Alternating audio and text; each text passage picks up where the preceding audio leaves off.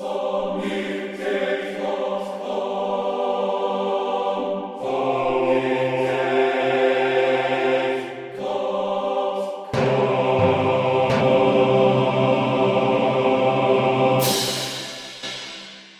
we go, as the pompous orchestral introduction for Sonic Talk dies away there. Something that might have to be changed quite recently, because I've heard some new articulations of orchestral choir type stuff, which beat the one that was done in, but that's nonetheless, we want to thank the guy who won that. Mr. Kent Spong. Anyway, we'll back to that. It's NAMM. We've just come back from NAMM, everybody. It's the Sonic Talk number 346. Let's try that, 346. And we're back and refreshed. Usually from NAMM, I come back and I literally got in the night before. I come back, get up, do the show. This time, I figured I'd give myself a week off. In fact, I stayed a day later and had a really nice time in Santa Monica where the sun was shining, and I paddled in the Pacific and did all those things. In fact, some of my other guests have probably done the same. But more on that in a second. So we'll start off. We've got a new guest. Actually, we met a chap over at NAMM where we were taken very good care of by the NAMM people. We were in a special VIP press room where we had ring-fenced network and like a concierge. A very attractive concierge as well, series of concierges, and just a kind of, our own special place. It was awesome, actually. So I just want to say hello and welcome to Mr. Corey Banks, who's over there. Whereabouts? So you're on the West Coast somewhere, right? Undisclosed location. That's right. Corey, somewhere in a private, undisclosed yet sunny location. A sort of bunker with one of those light pipes that come in. Deep underground, right, ladies and gentlemen, where the bass cannot escape. Corey Banks, right. bboytechreport.com. Corey covers kind of, I guess, technology from a kind of hip-hop, R&B point of view. Would that be fair to say?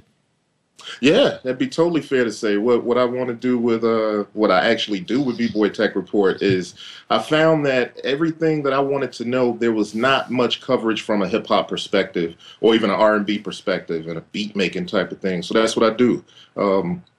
I just kind of check out all the different things, the same stuff that anybody else is checking out, but I have my own perspective, and that's from a beat maker and a hip-hop perspective. So, yeah, that's what I do. Excellent. Well, thank you very much for joining us, Corey. That's your first. You may have recognised Corey from other internet publications, but if you've probably seen his videos on YouTube, he's all over the place. So I want to say thanks for him to coming on.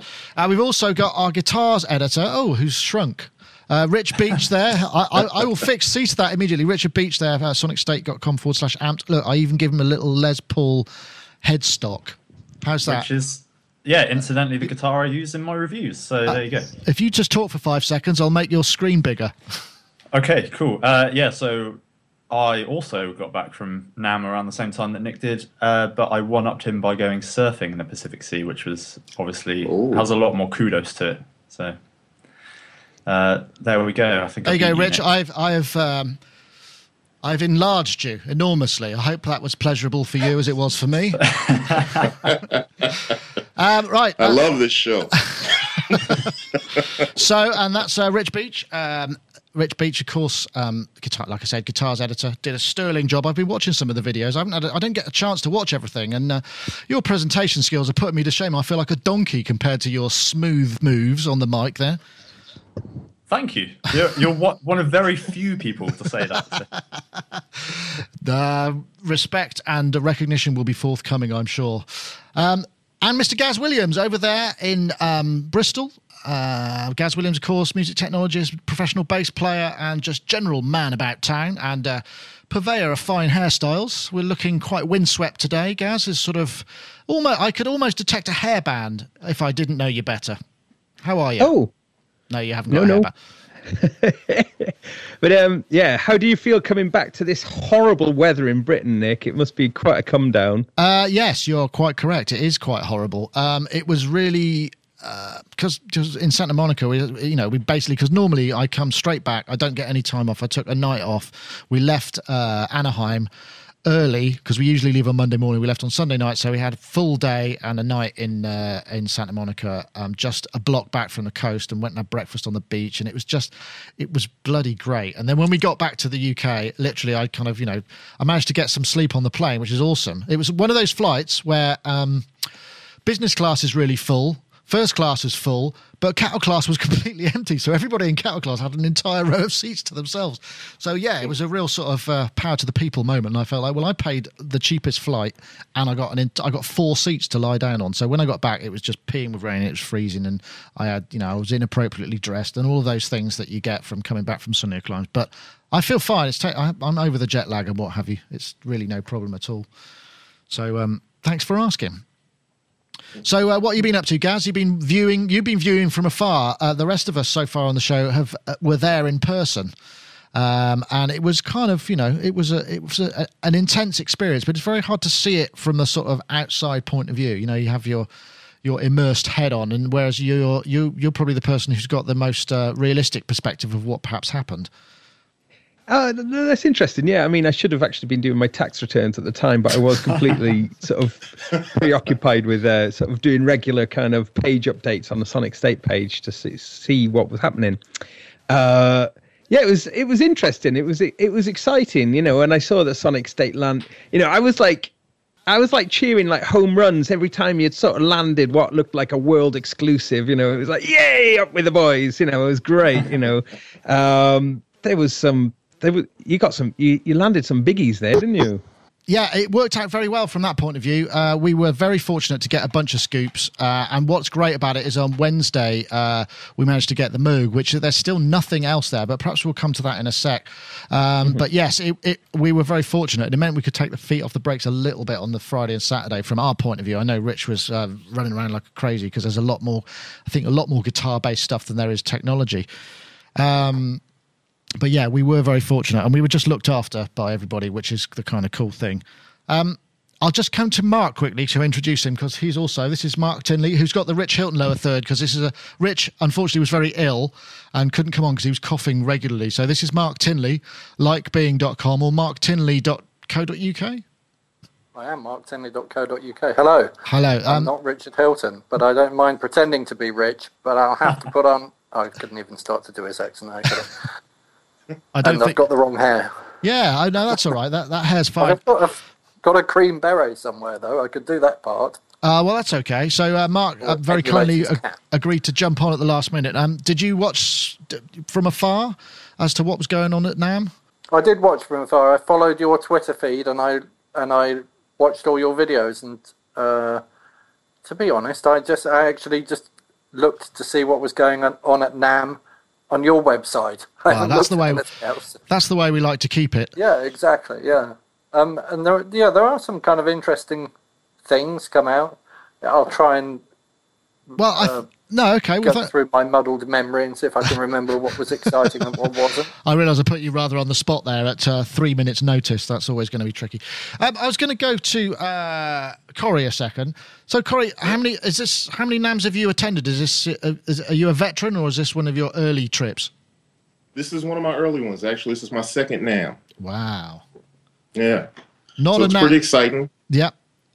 Yeah. So what? A lot of cool things going on. Yeah, exactly. I mean, this year felt very kind of buoyant and buzzing. But when you kind of come back and step from it, you think, well, actually, how many groundbreaking products were there for you? I mean, from your point of view, what was your highlights? Well, I can tell you, I'm totally enamored with the Moog Sub 37. I love what they've done to expand the Sub Fatty. Uh-huh. I was really into, of course, the drum machine by the Electron Rhythm. They told me I can call it rhythm, even though it's spelled rhythm. They told me they didn't need me to speak Sweden. So, so I call it the Electron Rhythm. So really into that. That was pretty cool. There were quite a few things. And, of course, I kind of stalked the Bitwig Studio Suite. So that was exciting. I'm really looking forward to that stuff. Yeah, it'd be interesting to see how they sort of come on with their optimization and what have you. I mean, they've set a date now, haven't they, which is 26th of March, I believe, specifically, right, sort of just after Music Messe. So they've sort of found a window of opportunity. So yeah, we'll see how that comes along. That'd be interesting. It's going to be there's a lot of competition in the DAW market. So but also expectation for that at the same time. So hopefully they're going to be able to pull it off. I expect they'll get a lot of interest to begin with, right? Yeah, well, there's a lot of buzz going around for Bitwig Studio. I mean, and even though there's a lot of things going on in the DAW market, I mean, what competition does Ableton have? I don't think there's much out there like Ableton Live besides now Bitwig. So it'd be interesting to see the duel to the death begin. Yeah, well, I think the fact that it's got a familiar workflow and it's not like because people who run DAWs are a conservative bunch. They don't like to jump ship and have to learn an entire new set of key commands and all of that. And that's something that I don't think they've actually put in yet, which is customized key commands. That's going to be coming up soon. I would have thought you'd have to do that right away, but maybe they've made them as familiar as possible. But we'll have to see. But challenges that once they actually get the thing coming out, it's going to be they're going to have to really get on their case to bring out these updates, because as soon as it gets to a wider audience, they're going to be people going, hey, it needs to do this, it needs to do that, and they'll have a lot of people hassling them, I'd imagine, right? Oh, big time. And you know what? People are unforgiving. People, I mean, just ask the Kai. People are totally unforgiving. They'll be like banging down your door. Give me this. It should have had this. There's no way it doesn't have this. Because the thing is, we're musicians and beat makers. We don't know what happens, and most of us don't know what it takes to actual program all of this stuff and how, iterations happen. So it'll be interesting to see how they get along with it. And of course, their iterations come out Windows, Mac, Linux, across 3 platforms simultaneously. All their builds are parity across all platforms, which has got to be a challenge, I'd imagine. Yeah, that's huge. That's huge. I can't imagine.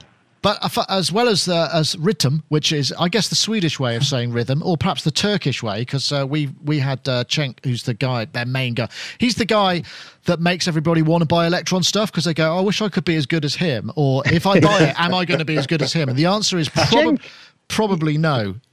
Cenk is about the most impressive product demonstrator I think I've ever seen, actually. I think agree with that, yeah. He's outstanding. And like Corey, I think perhaps the Electron Rhythm was the highlight of the show for me, really, I think. But Cenk he's just like a whiz, isn't he, on all the products? Oh, totally. And he's good at explaining things as well, though. You do have to kind of keep up with him, but he's lightning fast. It's interesting, when we did the Analog 4, they came over here, and literally John was doing the talking and Cenk was just basically demonstrating what he was saying at the time. And it is cool, but you can't get away from the fact that you're just basically looking at a screen and randomly tweaking a set of 8 knobs that are not labeled, which I think that's one thing Rich Hilton said, because Rich Hilton came over, was that it sounds great, but you've got to be kidding me, working on an LCD that size. I mean, it's so prehistoric in many ways. And you've got to say that is a point of view that has some validity, wouldn't you say? Mark, you might have some experience about that. Yeah, I've just got the analog keys. I'm not Rich Hilton, by the way. No, this is Mark Tinley, ladies and gentlemen. Clear up any confusion. I'll have to say that every time, shall I?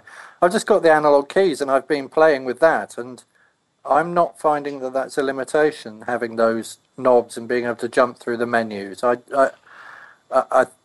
think the display could be bigger, but the information's clear, and being able to get to the things that I want to get to fairly quickly seems pretty clear.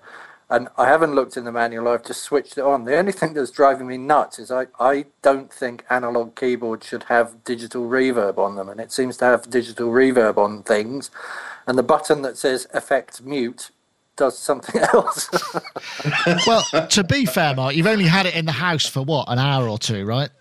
I've had it in the house for about 45 minutes, which is why I wasn't going to come on the podcast. But the whole house now has that delicious smell of new synthesizer, and it's kind of permeating everything, including the dog. And I'm like going, now I remember why I used to like buying new synths all the time. It's that kind of smell, the packaging. Those carcinogens emanating out of the plasticized packaging. Someone should do that as a fragrance. They really should. It's fabulous. No, that's what I call the new synth smell. You can buy new car smell, right? Can't you? Isn't that quite popular in the States? It is. You buy a little tree that smells like a new car. I prefer a little synth cardboard thing that smells like a Analog 4, though. So we should work that out. Yeah, I think it might be a bit more niche, but definitely worth doing. That's right. Rich, I'm feeling like we're leaving you out your guitar. You're over there on your guitar. Maybe you and Gaz can collaborate, because Gaz does play things with strings as well. So, so from your point of view, I mean, you've been what's this? Your 4th or 5th year now? I can't remember. Feels like that was my 4th year. 4th year, right? Okay. So, and it was interesting. Before the show, we were sort of sitting in the hotel the night before, just sort of going, actually, I don't feel terribly excited. You know, I'm just kind of, yeah. And I guess it's a testament, fortunately, to our preparation that I didn't feel that excited, because I wasn't thinking, my God, I'm really worried about X, Y, or Z going wrong, because it felt like everything was covered. But actually, once you're on the floor, it sort of the adrenaline takes over. I think it's to do with just being bombarded with 120 dB of shredding guitars that starts to kick the adrenaline. But from your point of view, what's your kind of initial sense of the show as compared to previous years? Well, so first of all, I found out that the actual legal sound limit is 80 dB. And that was being broken left, right, and centre. I can tell, because I have really bad hearing in my right ear compared to my left ear, and that actually got worse while I was at NAMM, which is obviously a bit of a shame. So next year I must take earbuds. And yeah, I think the main thing for me, it's funny when you said it was buoyant, because I was actually looking outside my window, and there's a sort of key outside my house, and there's a little life buoy bobbing up and down. And I was staring at it when you said the word buoyant, but That's how NAMM felt to me this year. It felt like it was very positive on the guitar side as well. I know that most of the guys probably listening to this right now are more into tech than guitar, but there was some real nice kind of crossover stuff, like the Source Audio Manta bass filter. Oh yeah, I saw that. That was really nice. Well, you can use the hot hand USB controller to control some of the effects on the filter. So you can play an actual bass guitar and get some really cool wobble bass sounds. I know everyone's a bit sick of wobble bass at the moment, but you can do other things rather than just that. But that was one of the best demonstrations I saw. And it's funny you were talking about new synths as well, because the new synth smell, one of the biggest things for me was it felt like all of the big amp companies out there had kind of all thought at the same time, like, why are we just making digital equipment that costs sometimes over £1,000? Let's just make some really, really nice tube amps that sound great. And I really got used to that new tube amp smell. The sort of that's a cross between dust and wax heating up, isn't it? Yeah. It's just such a pretty smell. And I mean, the Vox AC15 Special Edition had the nicest smell out of any amp at NAMM this year. And it just kind of made me want to spend about $2,500 on a new tube amp, which I can't afford to do, but I will try and do that before summer.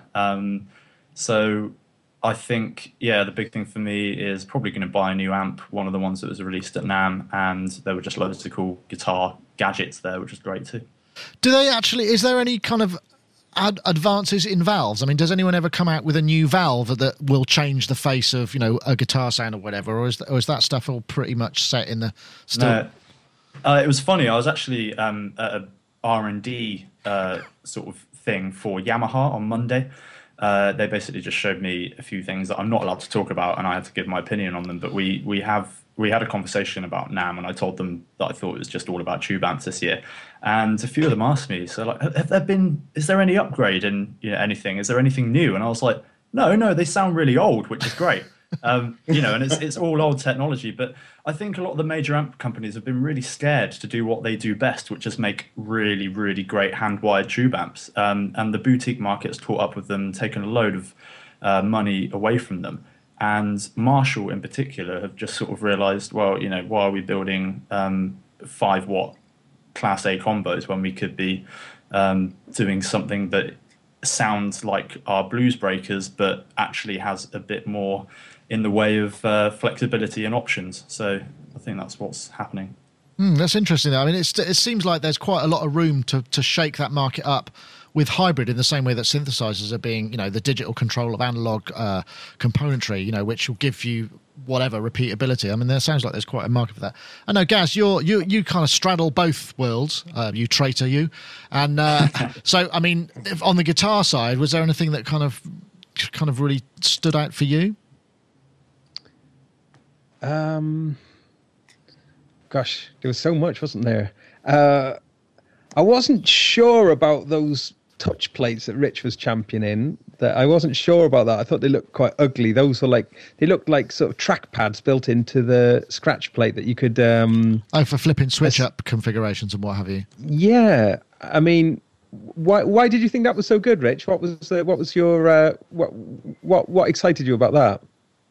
I think what excited me the most was the actual potential there. I mean, that company is so young and still has quite honestly still has a lot of work to do, but that's a prototype. They can make them look prettier, and the whole point of them being at NAMM was to work with, for example, I think Fender might be teaming up with them to release an actual off-the-shelf guitar. So if that happens, it could look prettier. And do you think it would look more like a scratch plate then? Is that the idea? Sorry, my flatmate just walked in. Look more like the scratch plate if it was. Is that the idea? It wouldn't look so different from the scratch plate. Yeah, I think.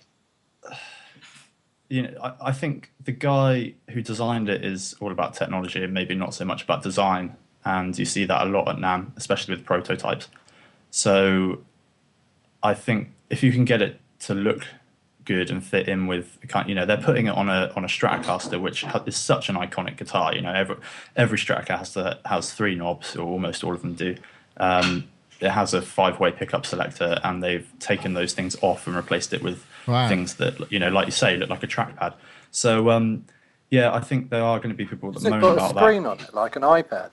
No, it's like the XY MIDI pad thing. Does it light up? I think it's like a laptop trackpad almost. Exactly. Yeah, because I talked to that guy. I thought it was a pretty cool thing. Look, I know nothing about guitars, but I thought it was cool to take old tech like a guitar that's the most classic instrument next to the piano. That they start putting all this new tech on it.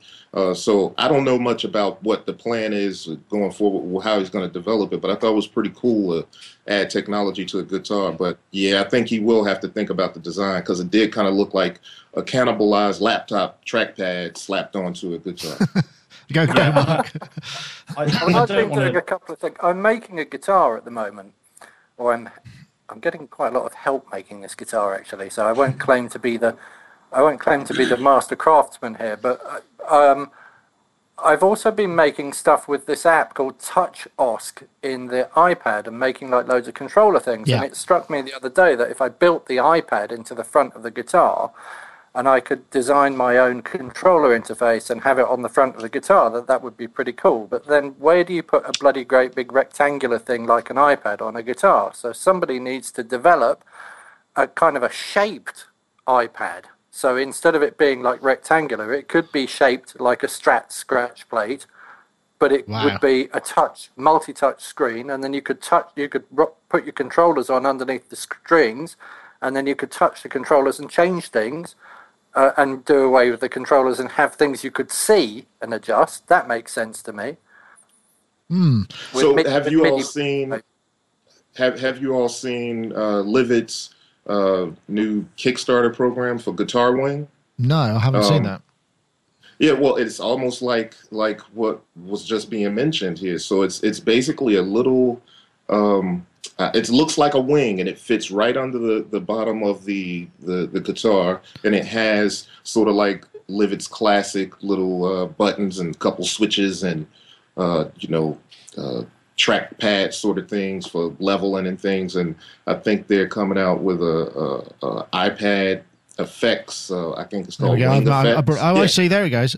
It looks like a sort of that's prosthetic, cool. prosthetic attachment. If I design my own controllers, though, I need to be able to design what goes there and what it does, so that I can choose what to control with it. Right, I see what you're saying. I mean, I don't just want a whole set of, knobs and faders where they want to put them. I want them to be where it makes sense to me when I'm playing a guitar. That's quite a challenge to create a kind of a totally configurable tactile surface, but that's an interesting idea. Actually, while we're on the subject... Well, because TouchOSC already is that, it just means... No, but it's a square screen, isn't it? To create a custom shaped screen, because that's the issue, because these touch screens are so affordable, because they run them out in, they press them out in their millions.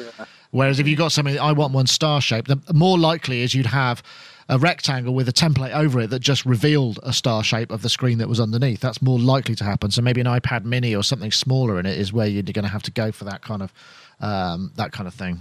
I don't know.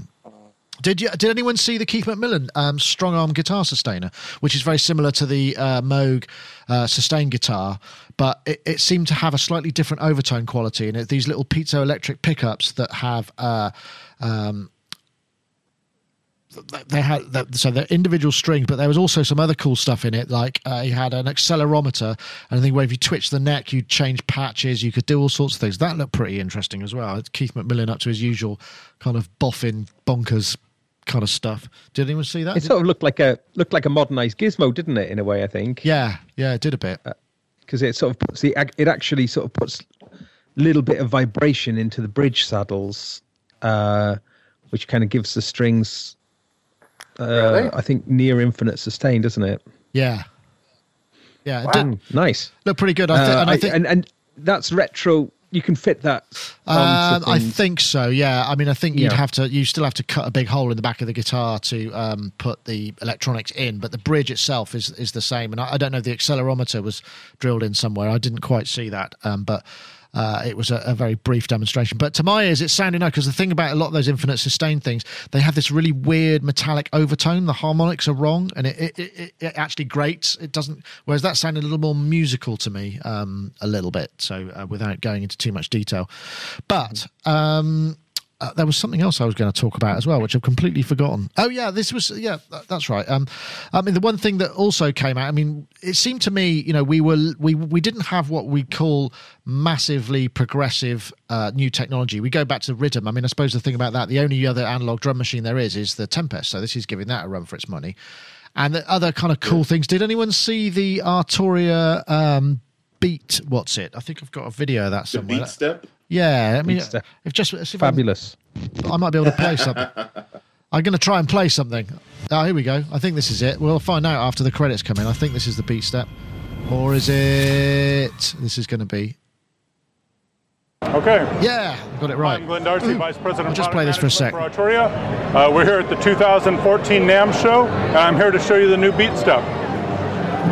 The Beat Step's a general purpose MIDI controller. It's going to be available in March. The street price on it's going to be $99 Jesus, US. $99. It's 16 pads and 17 assignable knobs. So it's a standard pad controller. What we've got USB output. The USB going to the computer if you the USB going to the computer. If you want, you can use it standalone by just using any USB charger. We've got. Is it class compliant? Can I use it with an iPad? Yeah, it's class compliant. We actually are showing demos over on the other side of the booth with an iPad. Good question, Andy. With two things. We're using it with an iPad and an original Oberheim SEM module, because we have CV and gate output as well as MIDI output. Okay, great. I won't play all of it. It's also got an internal step sequencer, which seems to be, because I think the Triggerfinger Pro, which is the new thing, has also got some of that stuff. I'm guessing, Corey, this is probably something that's right up your street, because, I mean, in terms of making beats. Have you found response to that stuff? Because, I mean, when we posted that video, it's in our top 10 YouTube video kind of views for that week. Yeah, actually, a lot of people, I mean, Arturia is beloved by beat makers ever since they got with the Spark and the Spark LE, or as I often call it, the Sparkle. But yeah, the Beat Step is pretty dope, man. I'm looking forward to check it out. Unfortunately, I was always so caught up. You know, they did those demos. They had a schedule. I don't know, it was like 1:30, 2:30, 4:30, whatever it was. But I was always caught up. You were in the wrong half hour, right? Yeah, exactly. I'm like, what? You did it already? So I'm looking forward to getting it in my hands and really checking it out. But I love what they're doing and finally having 16 pads. You know, that's kind of the definitive setup, no matter if it's in a 4x4 configuration or a 2x8 like they have. But it's real cool that they put 16 pads on it and that it can, sequence all kinds of stuff, external, internal software, iPad, whatever. So and $99, I mean, that's pretty hard to argue with, isn't it? $99 is kind of almost, it's an impulse buy almost, isn't it? Yeah. I mean, yeah, you could buy that just because you're curious, and if you don't like it, oh well. It was $99. And it's a $99 MIDI to CV converter as well. Yeah. I mean, hello. That's always worth having, and that's the thing that's interesting. I mean, one of the things that really I found really did come out in the whole sort of from NAMM is, there were two things for me. One is like modification of workflow. It all seemed to be about workflow, which is quite interesting when you consider probably 90% of the people that actually buy this stuff don't do anything professionally. It's just a kind of a hobby for them. So that's sort of it, but it's an aspiration to being professional if you can improve your workflow. And also just reducing the price of stuff. I mean, some of the prices that we've been seeing for stuff, I mean, you look at the Behringer as well, it's just like, what? How on earth can you make this stuff for that much money? And that's the thing that's kind of interesting. And Arturia definitely nailing that. I don't know whether maybe it's a lost leader. You get in stores where they put something cute in the window that costs next to nothing. Mind you, though, you look at a toy, don't you? If you saw a toy, like a children's toy, and you pay, like, say, sort of 15 quid for it or something, and, they obviously have got the toy manufacturing, have got that down, haven't they? So perhaps it's just, advances volume, within... Well, yeah, I suppose volume that is kind of thing. So they've utilised prior R&D and used and then created something with volume. They must have created billions of them. Yeah, that's true.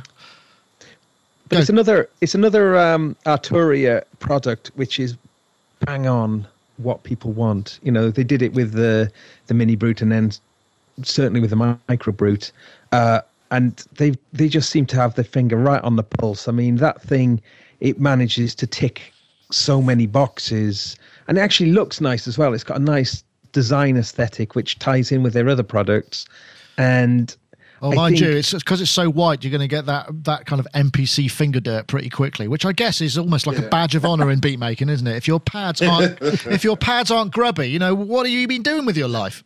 That's right. You ain't been banging them pads, son. What's up? You ain't banging the pads. Your pads ain't dirty. Mind you, finger banging pads. That came up in another interview we did with the Rollei Seaboard, which is the squishy keyboard that is on the other end of the price scale. Somebody left in the comments is like, why would I want a keyboard that's like yeah. Anyway, I won't say that. Carry on, Gaz. The Rollei Seaboard. Oh, sorry. Gaz, yeah. No, go, Rich. No, when I saw that because obviously, I dealt purely with guitar stuff, well, mainly when I was at NAMM. So when I saw that come up on our website, the word Rollei in capitals is so close to RNLI, and then, RNLI, C, it would be lifeguards. So I saw that and I was like, why are the RNLI releasing some sort of product that is related to the C that is, a tech product? They're going to say it really confused me. Just for our international viewers, RNLI is the name of our national lifeguard. The people who go out in the boats and save lives in the sea. So yeah, I get your point. Lucky it's not red or has a life jacket. Anyway, you definitely wouldn't. But yeah, maybe it floats. You could probably use it as a life-saving device. It's made of some kind of special foam that might, in fact, it's an interesting thought. But coming back to you, Rich, I mean, you're talking about we were talking about price point stuff. Were you seeing that the prices were being driven down on the guitar side, or was it sort of very much going in the boutique direction, pay more and get something more unique? I think there was a bigger divide between boutique stuff and cheap stuff. So even companies that would maybe usually release really expensive products were also building products that are affordable, like Matchless amps, which are completely unaffordable for most people, released a preamp box where you could get the Matchless sound in a pedal format, basically. And then Fender, they're doing their pawn shop stuff still with amplifiers. This really cool amp called the Vaporizer, which was like $300, so cheap for a 12-watt tube amp. And then they were releasing new versions of their Tweed amp ahead, and that cost I can't even remember, it's like $2,000 something, which right. Isn't affordable for most people. But no, I guess not. I mean, you end up with that kind of it's the divide, the boutique thing. Same with synthesizers as well, I guess. But yeah, I suppose the other thing that I sort of noticed really was there wasn't an awful lot going on in software world apart from the Isotope brake tweaker. I noticed. Corey, I'm guessing a lot of what's happening outside of the kind of hardware and pads is kind of in software. Did you find? I just couldn't find much in the world apart. There wasn't. there wasn't a whole lot going on. I mean, as a matter of fact, I had people hit me up on Twitter and on my YouTube channel like, hey, where's this company? Where's that company? I'm like, I don't know. I don't see them. I don't know where they are. I've heard that a couple of them had reps roaming around, but not a lot of them had booths. I don't know. Maybe it's just a different type of deal. I don't know if they, who knows? I could speak about it. But who knows if they see the value in, or if maybe they just don't have anything. I mean, who's their Cubase 7.5? But that's 7.5. It's not like a whole, like 8.0, like a new iteration. You know what I mean? So maybe this was just like an off year for software. I don't know. I wonder what we see there are people who are making high value or, you know, certainly valued large sample libraries. So I did something with Embertone, Blaker's Cello, and also Realivox Blue, which was really cool. In fact, Mike Green did a fantastic Sonic State-based phrase for me in his demo. But those are the things that seem to be there, rather than maybe the thing about virtual. That we did see AES and other people, but maybe that market is being depressed because of the piracy issue, and so there's just not as much money in kind of going out and doing that. They're much better off just sort of focusing on the core technology and saving the cash that's being ripped out from piracy. Maybe there's that as well. Well, there was a big software announcement, wasn't there, that took us all by surprise from Korg with Gadget. That was a NAM. Yes, that was a NAM. Release, wasn't it? This is true. iOS really. But yeah, I guess. Yeah, but that did look good. They didn't really show us that at all, and I've been meaning to look at that. We'll do that in a Sonic Touch, I reckon. Yeah, it's fantastic. It's a brilliant piece of software. I'm so impressed with it. Oh, nice. They do good iOS apps, that's for sure. Mm-hmm. Yeah. So I'll tell you the thing that really impressed me, actually. And it was, I'm going to call him Steven Satan because he has really black eyes and he never moves his eyeballs. But the Slate Digital thing, that microphone thing, did anybody see? Yeah, we did a bit about it. Yeah, that's where you buy the that looks really interesting because in the same way that the Line 6 guitar for me is kind of a game changer, it means I don't have to have loads of guitars. I can just plug one guitar in and flick through and get as close an approximation to some of those kind of classic guitar tones.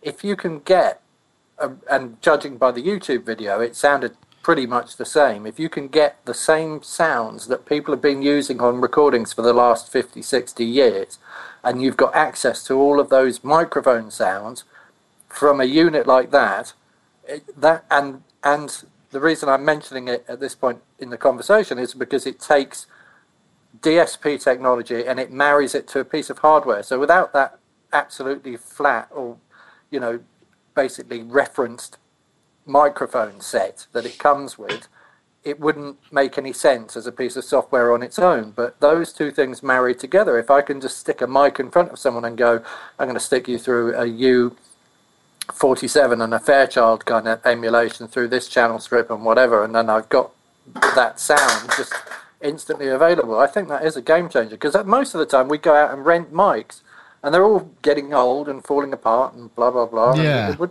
it would be kind of, I don't know, it just looks cool. Does look, maybe I should actually found something that maybe I should just explain what it is. Essentially what it is rather than just a mic modeling technology, you buy two mics. You buy a large diaphragm and a small diaphragm condenser mic, which are Stephen Slate's own specification. I don't know whether they make them. That you also buy a 2-channel preamp, and then that goes into the signal and is processed by the plug-in in the computer because it knows what it's getting effectively. Because the whole thing about mic modeling in the past has been, so if I take my rubbishy SM57, can you make it sound like a C12, please? Of course we can't. It won't possibly work. Whereas because they know what they're getting in, because they know the frequency response of the mics, they can much more knowledgeably process the signal. So it's an interesting, and it's a couple. That makes sense. It's a couple of $1,000. You know, it's not. I mean, it's a bunch of cash, but it's not an excessive amount of money. I've got the Antares mic modeler thing, and it's useful in that if I throw up if I use an Octave MK219, which is kind of a budget large or one of the first budget large diaphragm mics, I can make it sound more like other things, but it's a bit of a bit of a loose science, I suppose. It doesn't. Is that the electron falling on the floor? Is that the dog eating the packaging? Oh no, Jesus, that wouldn't be good. No. Well, East might. Oh, you know what? I won't go there. That's a complete red herring. Don't worry, Electron. It's fine. I haven't broken it yet. Okay. What was I saying? Yeah, so it is a bit of a dark art trying to get one microphone to sound like another, and it's useful. You can create effects with it, but to actually have something. Sorry, I've just got to put that. Steve Satan is in the chat room. You summoned me, he says. That's amazing. The Dark Lord. Sorry, Mark. I blew your flow. I do beg your pardon. I think you're right, though. I think it's an interest. But also some of the stuff the guy was saying was what high dynamic frequency response. What the hell does that mean? That's just marketing that's nonsense. Not a phrase. Yeah, it's just, so there is an element of smoke and mirrors. Sorry, Rich. Yeah, speaking of smoke. No, I want to hear it. Rich, are you enjoying your Applewood smoke fancy electronic cigarette? Yes, I found that my kudos as a gentleman has gone up by at least 7%. So. Excellent. Well, that's something that we can always, not that we're endorsing smoking of any kind, kids. If there are any kids that watch this show, I can't imagine why there would be. But, yes, it's an interesting idea, and also basically it's tied to two pieces of hardware. So you end up buying 3 pieces of Stephen Slate audio stuff and a plugin. So it's kind of a cool, the plugin reference. I mean, I suppose you could use the mics without, obviously, the plugin. I mean, why not? So let me. It just kind of makes sense to me. Sorry, Corey. Line 6 stuff for a while. Sorry, go, Corey. I'm talking over everybody now. Well, Shut up. I just wanted to make sure I understand it. So this is you buy the mic or 2 mics. You get 2 mics and the plugin. Oh wow. Wow. Yeah, well, so the whole thing costs a couple of grand, but because the plugin knows what it's getting from the mics, that makes sense. But it makes sense because they have to have a baseline in order to. Yeah, they know what the frequency. But the thing is that's quite funny in the thing that he uses says, so I take this mic, which is a high quality condenser mic, and I can make it sound like an AKG D12. And it's like, yeah, so can I. What I do is this. It's kind of like, so there is a little bit. It wasn't necessarily the best example they used, but I'm sure that as the stuff comes online, but people just totally dig Stephen Slate. He's got whatever it is, a special sauce about him that makes people kind of want to be associated with the dark side. That's what it is. Do you think that's what it is? He's made a deal. No, I think. He's obviously a musician and an engineer, and he understands how this stuff works and what people want, and he's giving it to people. So that's kind of what matters, really, isn't it? Yeah, I guess marketing is important. That's true, as well as everything else. So is this like, I'm trying to get my head around this. Is this kind of like what the Kemper profiling amp is for amplifiers? I guess there's an aspect of it that could be the case, but it's. Well, he says in the thing that it's not convolution, and that he says not. So it's not an impulse response, and it's not a DSP-based EQ thing. It's modelled in a different way, but I didn't really understand what that was. But it's all done in Max MSP. Well, if you think about the Line 6 guitars, the Line 6 guitar has a piezo pickup in it, and all piezo pickups in the bridge sound pretty much the same. So if you feed that piezo pickup through a set of electronics and you then have a set of electronics that can model various different guitars, in theory you could put any piezo pickup on the front end of that electronics, which is, I'm trying to do this at the moment. I'll tell you whether it works later. But okay.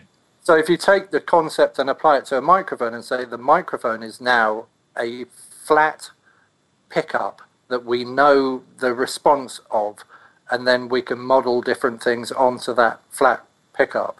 If you're always using one of those microphones, then theoretically it's doing pretty much the same thing. It's taking one signal and modeling it into another signal.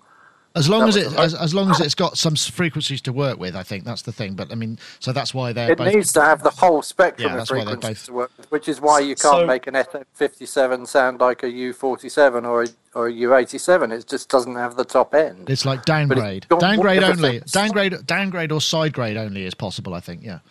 So speaking of Line 6, then, what did everyone think of their Bluetooth amplifier?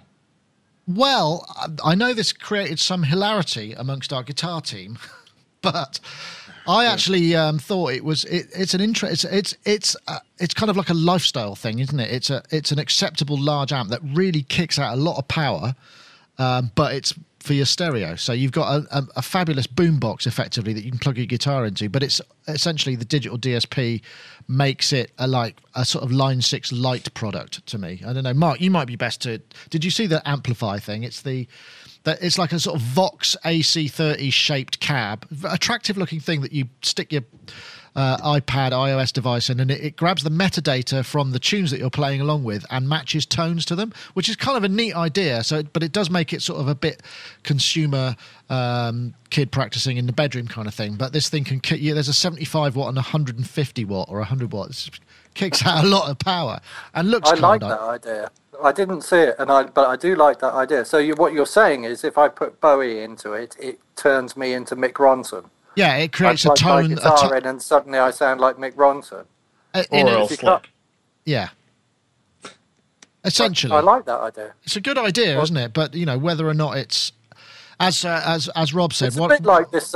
It's a bit like this lower third, then, isn't it? Because you've plugged me into. I've turned you into Rich Hilton. And now suddenly I've turned into Rich Hilton. That's right. Your metadata. The only thing I would say about that is that the amount of money on of equipment that was involved in making Mick Ronson sound like Mick Ronson on the end of a record or even live is a vast amount more than the technology within that amplifier. And I've got to say, when I was listening to the review and they did because I didn't film that product, they did the Megadeth sound. Megadeth doesn't sound great anyway. It sounds pretty bad, right off the bat. But that was like Megadeth put through a radio, mic'd up, and then put through a set of laptop speakers. It just sounded absolutely awful to my ears. So that's fine in approximation. The thing about guitars and valves is all about even order harmonics, isn't it? So if you play a guitar chord, all of the overtones are going to be even order harmonic overtones, and it has a completely different sound to transistors, which have an odd order harmonic overtone. But the other thing is the air in the room. And what I like about the early Line 6 stuff is that it had something in it called air in the software that actually did sound like a guitar amp in a room, even if you played it through small speakers. And I think somewhere along the line that's got lost. But if you turn up an amp up really loud in a room, the sound of the air being moved is one of the most important things that makes it it makes it interesting to play. If you're being overwhelmed with you can feel the bloody speakers moving at you and stuff. Yeah, that's what I want from an amp. So and that's why I think sometimes I get a bit of abuse for being a Yamaha THR evangelist, but that's exactly what I get when I play on those, and they're tiny. And I know I get even more abuse now that I've admitted that I'm involved in their R&D process for their next line of instruments. I'm not getting any money for that. So I can vouch for that. I know that it is possible to get that feeling, and that's a thing. Yeah. It's not a quantifiable thing. It's just a feeling, and I've never had that with any Line 6 product other than a DT25, which actually has a power section that is valve anyway.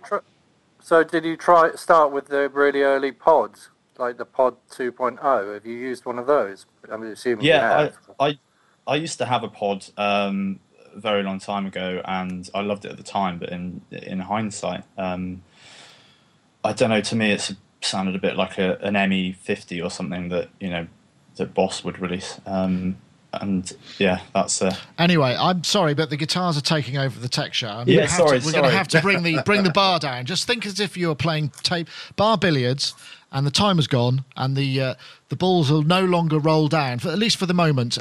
But I suppose I can link it in a kind of slightly tar way when we talk keytar. Obviously, this has been a bit of a major start. That you like that? I've saved that for you, Corey, because I knew you'd appreciate the finest link punnery that was possible. So keytars. Now it seems like there are a couple. We've got the the Alesis, what was it called? I've got it here in my notes. I actually did make some notes. The Alesis one, which has got the wireless, it's the Vortex, which is re-released. They've dropped it by 100 bits, $200, wireless MIDI.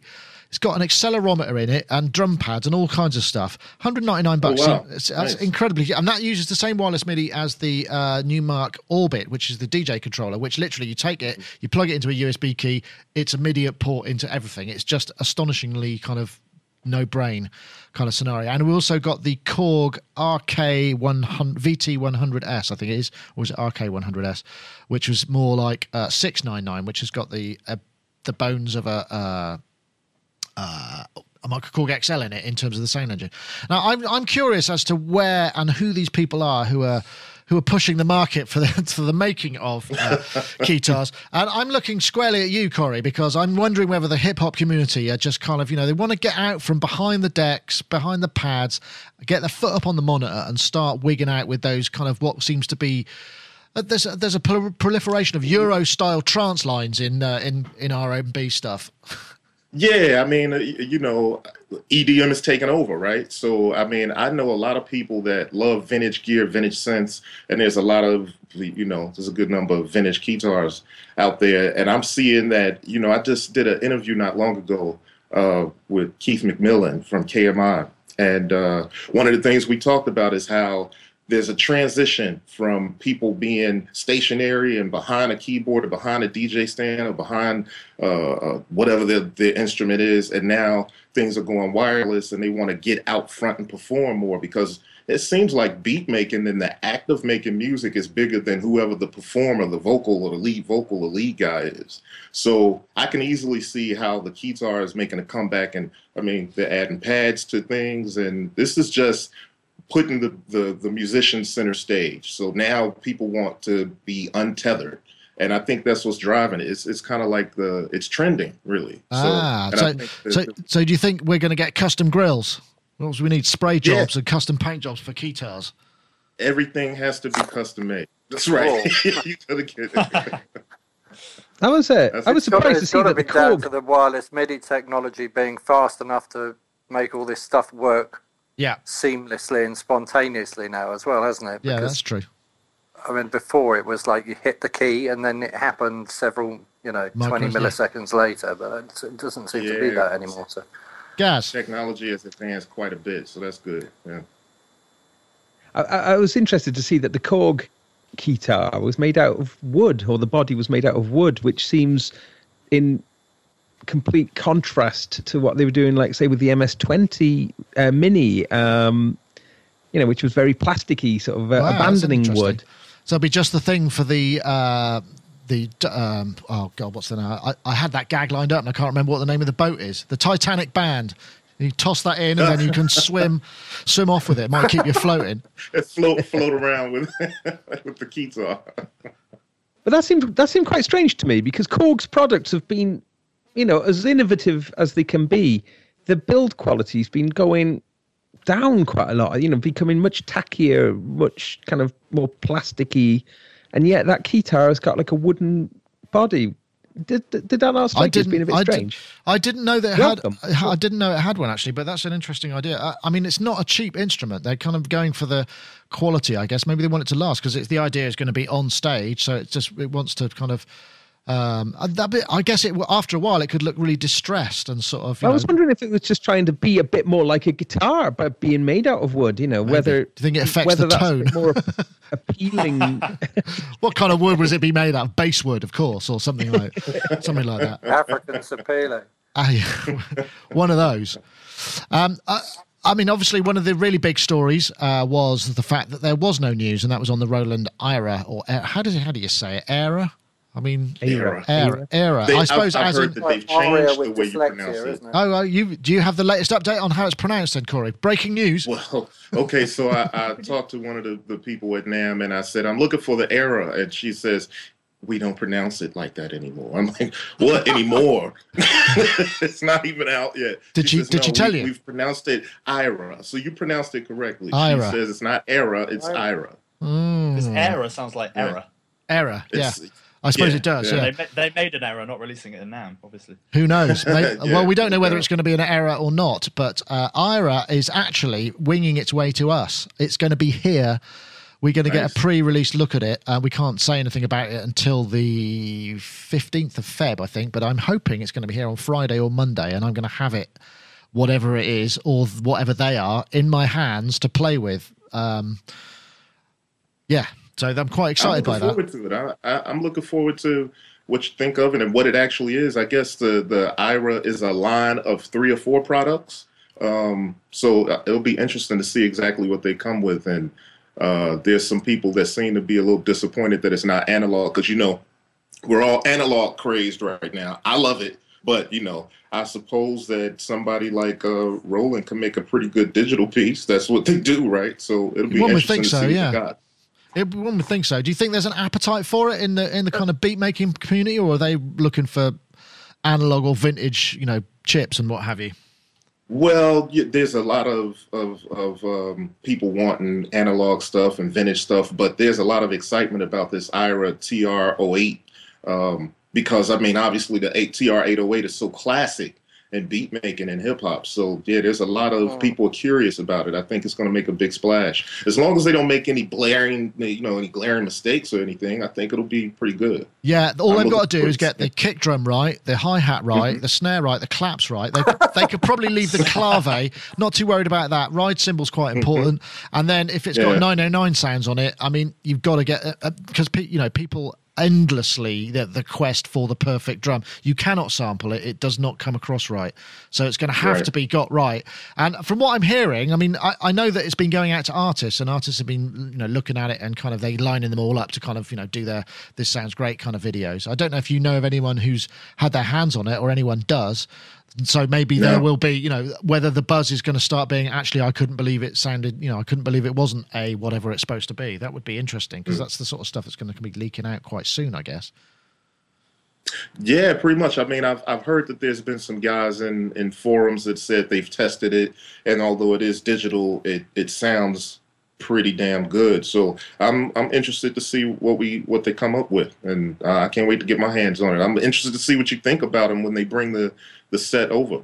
Yeah, well, I've never had or owned an 808, and I really hate step programming. So it's going to have to be so it's going to be interesting to see because I left all that behind when I sold my Korg DDM 110 or whatever it was. But anyway, it'd be very interesting to see what the sound generation is. And the no news. What Dave Smith said about analog and digital, because I think he basically said that he's not running with any trends, which makes perfect sense if you're designing synthesizers to actually go with what works for the design of the synthesizer and what sounds good. And he was just so kind of chilled out about synthesizer design. I just liked his approach and his attitude to it. I think I favor digital oscillators with analog filters. So I would go in his direction. Yeah, I had a chance to play with the Prophet 12, and just sort of 10 minutes, just stuck a pair of headphones and played a few. And I have to say, it sounded bloody amazing. It really is just absolutely enormous and kind of really impressive. And I haven't felt that perhaps quite so strongly about some of the other products that he's made. So yeah, whatever he's doing, I think he's getting right in many ways. Gaz, I like the tabletop format as well. I want one, especially that's right. Sorry, Gaz, then again, I also want a Freakbox Murmux as well. I quite like the look of that. Just for the carpet. Gaz, go. I was going to mention the Freakbox Murmux. I wonder if that's going to bring a new dynamic into the design of these products to look more. I don't know. Like that thing, when I first saw it, what's it, a tweed covering? I'm just trying to find it in my massive list of videos. Yeah. So, it's like if you had a studio where everything looked like that, had that sort of look about it, it would look, I don't know, very stylish. I'm not sure as a synthesizer there's that a steampunk, particularly a lot to offer, but the look of it's beautiful. Yeah, just got the... that thing. Yeah. Got the video, yeah. It's got in fact, I went to the Pittsburgh Modular booth where I did a video, and he said, "Oh man, you got to go and see these synths. They've got like carpet on the front of them," and that was it. It wasn't like they sound amazing. It's like they've got carpet on, which so it's an interesting kind of notion in. But they do look very lovely. I mean, they're not cheap, but I guess not everything should be. I think a lot of the time with people buying things for the studio, it is a lot to do with how it looks. Yeah. I know a lot of people have got some really neat kit in their studio, but in their general workflow, they turn into their plugins all the time just to rig everything up, plug everything in. It's just that much more effort. So, it's lovely to have these things. So if that design ethic, becomes just things look really nice on shelves. Like you walk into a studio and you see that stuff and you'd just be like, ooh, lovely. That looks but great. Anybody who owns a studio with one of those in is going to say, "I'm sorry, you can't smoke in here," and then that's going to be sort of game over for a lot of people, isn't it? And if you smoke near that, it's just going to get all into the. You can't smoke in studios anymore, can you? I didn't think you were allowed to. Unless you got a Studio fancy electric cigarette. Yeah, that's true. Unless you got electric, fancy electric ones. That's right, because that doesn't give out any. Well, I don't know what it does give out, but it certainly makes you cough. Whatever it may be. Yeah, it's an interesting idea. So, sorry about Gaz. Just going to say a cigar and a smoking jacket would look perfectly right with that Murmux, wouldn't it? It would, yeah. Should come with one. That's right. Yeah, like a quilted kind of affair with a sort of slightly golden. Yeah, that would be a sort of satin kind of vibe. I wasn't really thinking about tobacco, actually, to be honest. But I know what you're saying. Either way, whatever it does generate. Traditional studio smoking. Yeah, I get your picture. It's going to retain the smell, isn't it? The wet dog. If you wouldn't want it to get damp or anything, or spill a drink. If you spill a drink on it. Well, what's interesting about? I mean, you just said it about that freak box. I mean, we've spent the last 5 minutes talking about it, and we haven't spoken once about how it sounds. No. So that's interesting. That says a lot. Who cares? I don't know, but they just sort of sounded like an analog synth to me. It didn't do anything amazing, but it didn't do anything it shouldn't. So no, I guess not. Yeah. The UAD Apollo Twin, Nick. Yes, the Apollo Twin. And that got me very excited, just purely because we had it here, and it's a thing of great beauty, and it's a really interesting price point. So we're talking, I think it's about $800 or $900.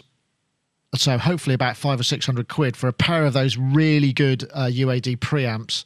Plus you get a pair of the Shark DSPs in it, and you get an ADAT input as well. So you can get up to and an SP diff. I think you get up to 10 inputs, because you got the 2 mic pre's and that. I mean, it's also got this variable mic technology, which they're releasing plugins for, which actually physically electronically changes the characteristics of the mic pre's so that you get a variable impedance.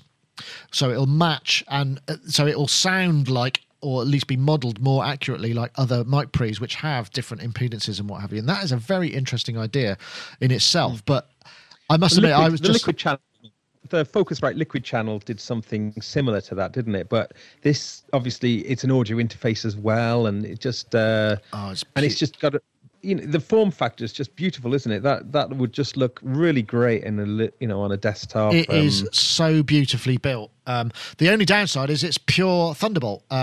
Because there's got to be a jump at some point, and this was interesting. The thing about Thunderbolt is, and we've discussed it before, is just the sheer cost of the interface is enormous. But it does the Twin.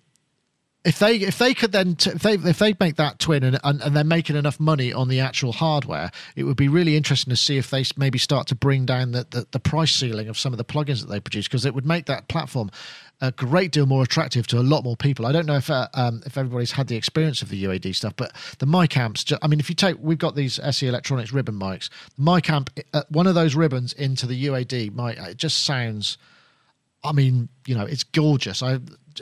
Because you got the zero latency stuff. It's magical. Yeah. It's magical, quite frankly. I mean, a lot of the UA stuff is just magical. I have a satellite, so I can't run a signal directly into it, but their plugs are incredible. It's almost magic. I mean, it kind of saved my hide a couple of times on a couple of projects that I've done. So, yeah, I mean, having something like that you can, run a signal into and model different things and use their plugs, it's like a godsend. Yeah, it's just it's a bit of a chunk of change, but really nice. It is. I'd be interested to see what the final UK street price is, because and it's going to be interesting to see if anybody would want to actually buy the very similar looking Zoom Thunderbolt. I didn't get a chance to see that, but that's not dissimilar in price, but doesn't really have an awful lot of I/O for the money, does it? I seem to recall. No, I can't really see what the point of it is, really, because it's quite pricey. I think it's $500 or $600, and I'd have to check. Mm-hmm.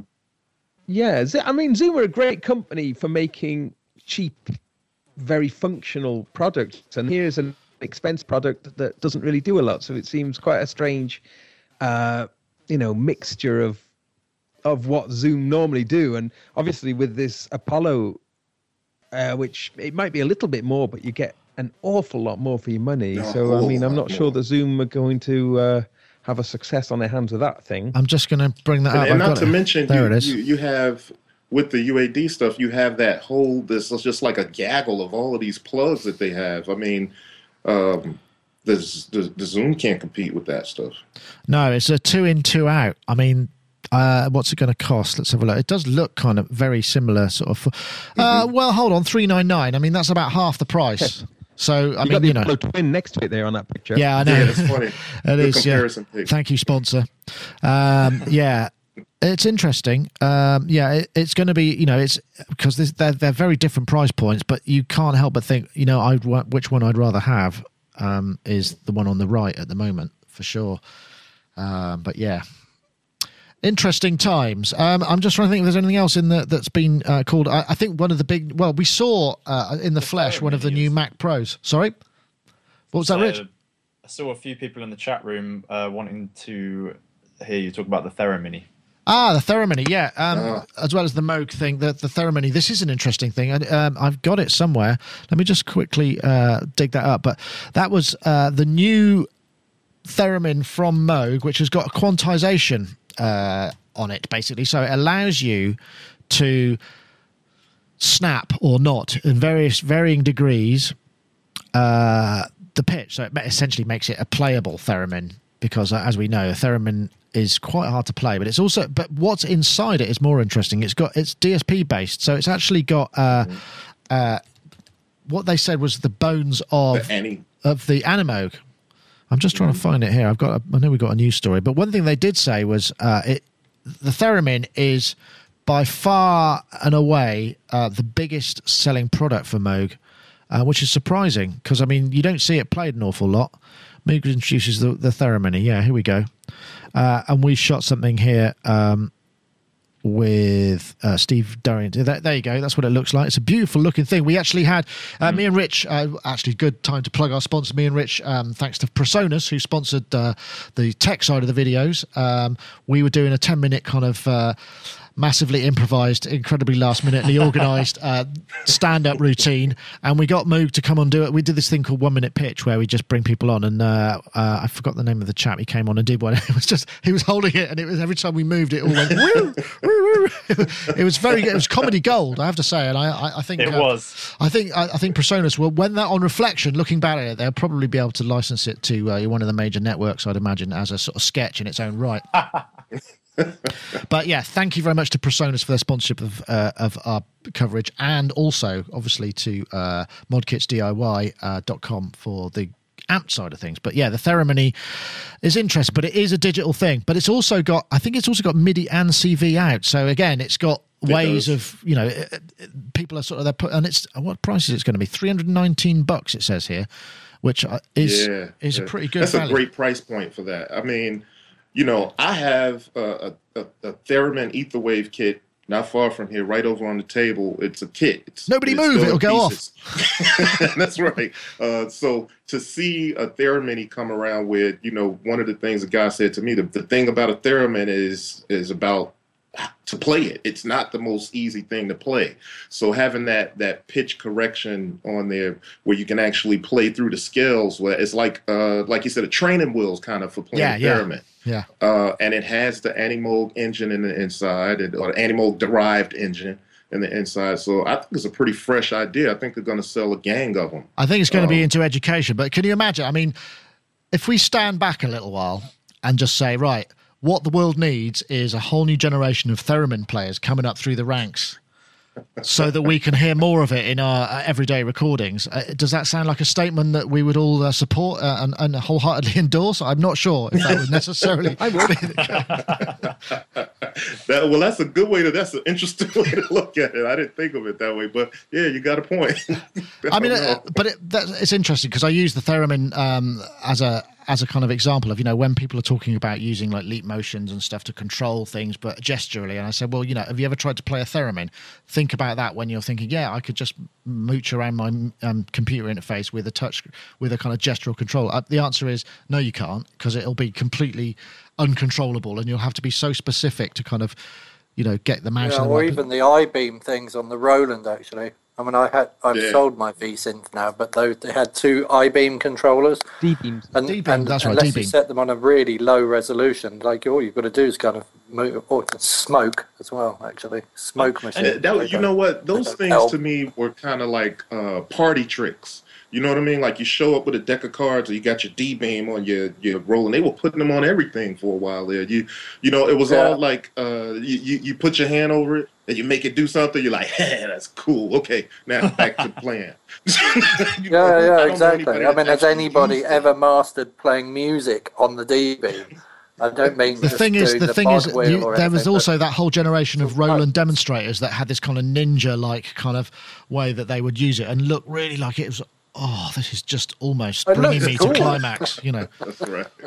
But I'm not so sure. I think they must have bought like, I don't know, 1 million of them or something, so that they've got a whole warehouse. It's kind of like Rumpelstiltskin, where you're looking in the background and they've got to empty this warehouse by, whenever it is 2020, right, when there will be no longer be D-beams in the world, and they've got another warehouse full of new supernatural chips as well, I think. Can I ask a question, because I wasn't paying attention? Go. Apollo, what's it called? Apollo Twin. Yeah. How much was the Apollo Twin? It's about $900, $800 or $900. So it'll be hopefully in the region of 600 quid. Because it does say I'm just looking at the specs. It says UAD2 inside. 1 or 2 Shark DSP processors built into it. So that's a really good price point, isn't it? Yeah, well, you can buy the desktop. You can buy the desktop in. I think it will come in solo and twin form. But I would suggest there's no point in buying anything. You can also plug in a light pipe and have 8 more inputs on it if you want. So yeah. Actually, that looks very cool. Actually, it is quite thrilling. Gaz, are you tempted? Sorry to jump back a bit. Have you got any UAD hardware, Gaz? Yet, apart from your MyCamps? No.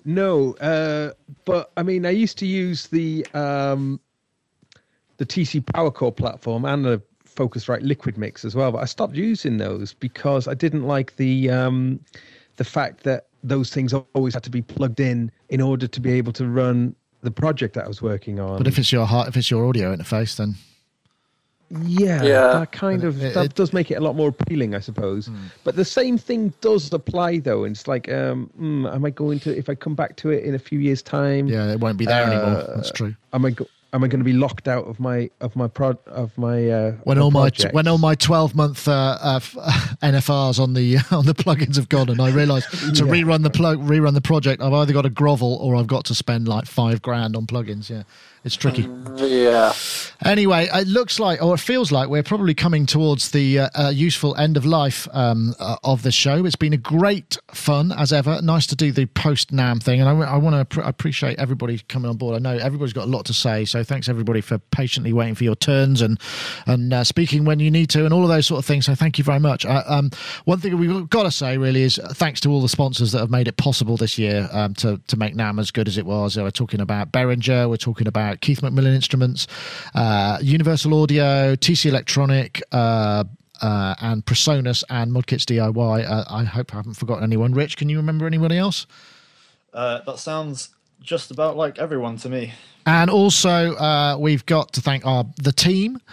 Rich did a fantastic job, and Rob, and Andy, and Mira, who was our local team. She's the one who brought the cookies and helped us get food in, and brought the beer, which was a very important part of the thing. And also the live bloggers, Jason, from Soundtracks Loops, and of course Mira as well, and the bloggers who wrote afterwards, Scott McGrath and Greg Kroll. We did do live blogs this time, which I have to say were fantastically successful. I can't believe that 20,000 people were interested in me drinking a cup of tea and then getting in the cab, and then this is what the back of the headrest on the plane looks like. But they were, and I'm very, very pleased that that worked, and we're going to see more of that when we do it from Music Messer as well. So we'll say thank you to everybody this week. I'm going to start with you, Rich. I know your precious time off. You've been working constantly in your proper job since getting back, so appreciate you kind of taking time out rather than sleeping, which I'm sure you probably need to. No, it's nice to talk about guitars rather than the world of national newspapers. So thanks for that. And I'd just like to say personally a massive thanks to my very good friend and colleague Rob, who he worked behind the scenes at NAMM, and most of the guys looking at our stuff wouldn't know how much he did, but absolutely massive effort from him. So Rob, if you're watching this, which you probably won't be, thanks. Yeah, I would second that too. I'll see if I can dig out one of those photos that will embarrass him for the rest of his life. I think I did find one. If I could, here we go. This is Rob. Yeah, well, just hopefully that'll. I'll wait for the photo to load. And in the meantime, I'm going to go back to Corey. Thank you very much for jumping in, and great to have you on the show. It's always nice to get fresh blood. Well, thank you, man. Thanks for having me. It's been a blast being on the show.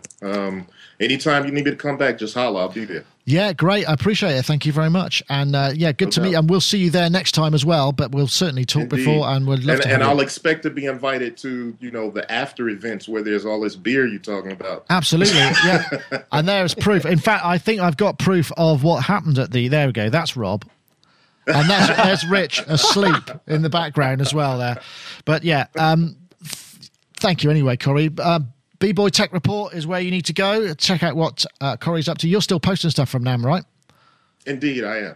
Yeah, one-man show, so, got a lot of work still. I got some videos that are still being edited and posted, so for the next couple of weeks, there'll probably still be stuff being posted. Cool.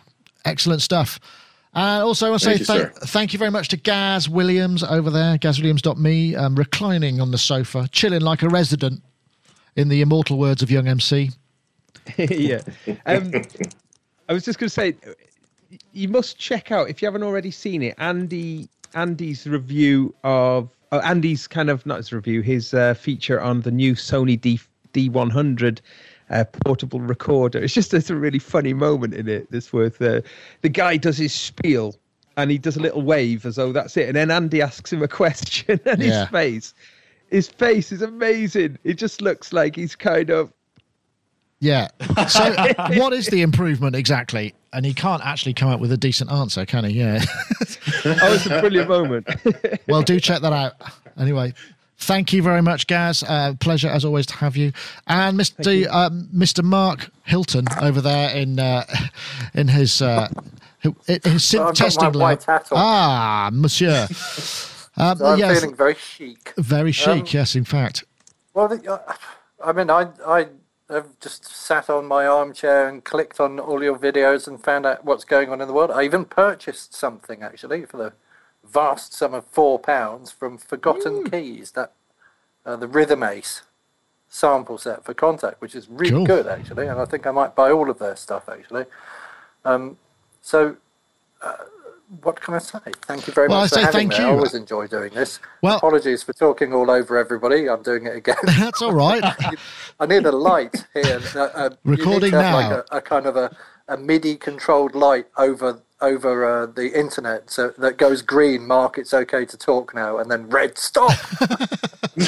I'll see if I could get our tech people on it and see whether we can come up with something. I'm sure it's not necessary. But Mark, thank you very much. And also, I'm looking forward to what you think of the Analog 4, because we're going to get you to come over and do your thing. I went through to the other room with a sudden feeling of paranoia when you said I had been knocked off the keyboard stand, because it is entirely possible for that to happen. So I had to go, I unplugged it all and put it on the sofa really carefully, because I just don't know what I'd do with myself if I broke it. Well, I'm sure it's all right. But anyway, thank you very much, Mark. Thank you, everybody. I'm going to leave you with the endearing image of our after show party. In fact, there are some people. I think you can see John Van Eaton there in the chat room, who's also at the party. That's him with just by Rich Hilton, and there's those two guys next to me. That's Elizabeth and James Lewin from Synthtopia, two of the nicest people you could ever meet in your entire life. They really are. And Jason Isgar.